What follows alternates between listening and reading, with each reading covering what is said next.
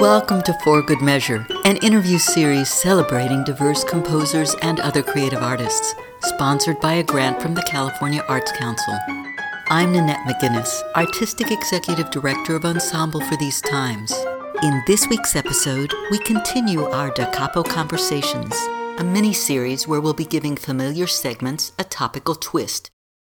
Today we revisit Marcus Norris's and Novaa's perspectives on their paths to becoming a composer. Here's what Marcus Norris had to say. So when I first started getting into making beats, I was like around 13 years old. And for me, like at that point, it was just super personal and super introspective. Like I didn't even show it to anybody.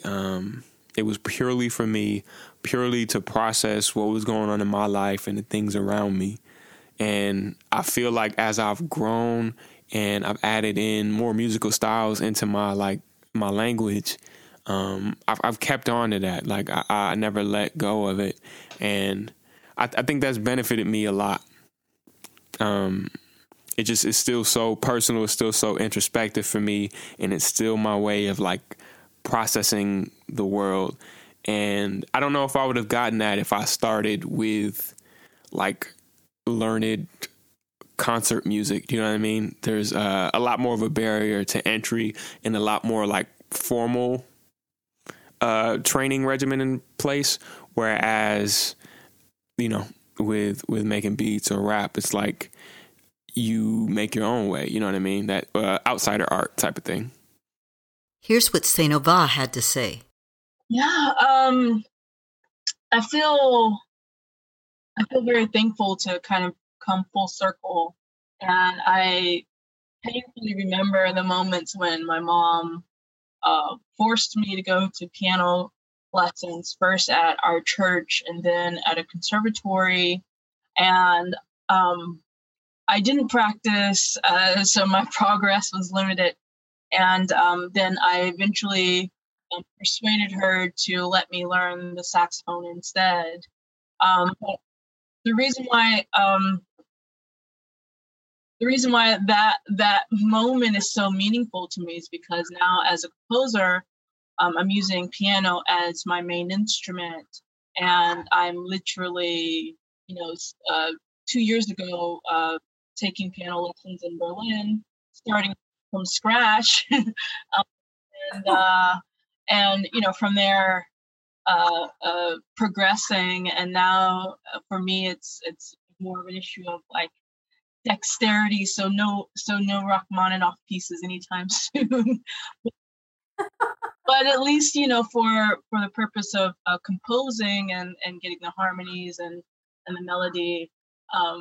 I'm able to pick that up now, but had I gone with my mom's suggestion, it would be a breeze, the composing aspect, or essentially bringing the sounds from in my head out.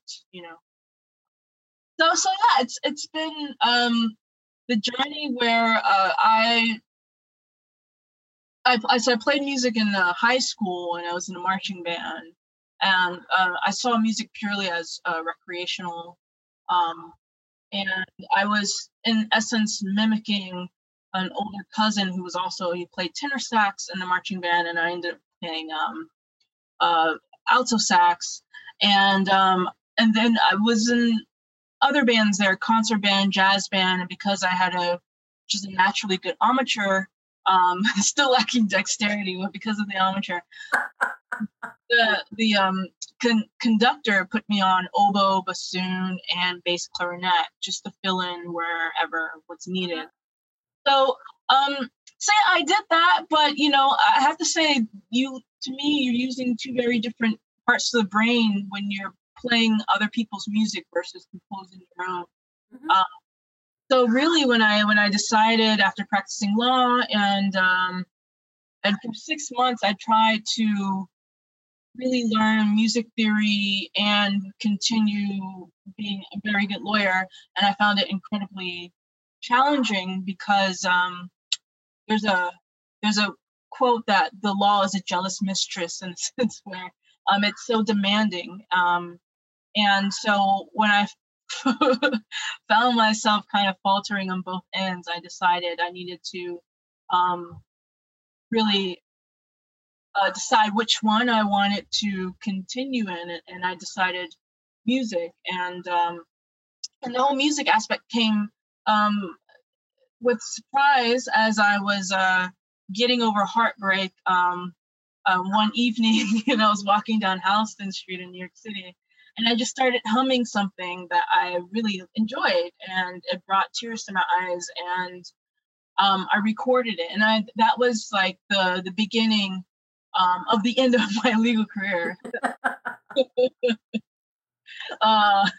But yeah, so it's kind of been this process where, so that was like 2017 where I decided I wanted to learn music, and then by 2019 I was able to fully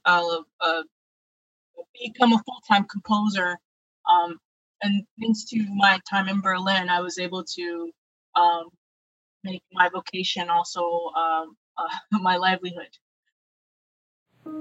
Thank you for listening to For Good Measures Da Capo Conversations, and a special thank you to our guests for joining us today.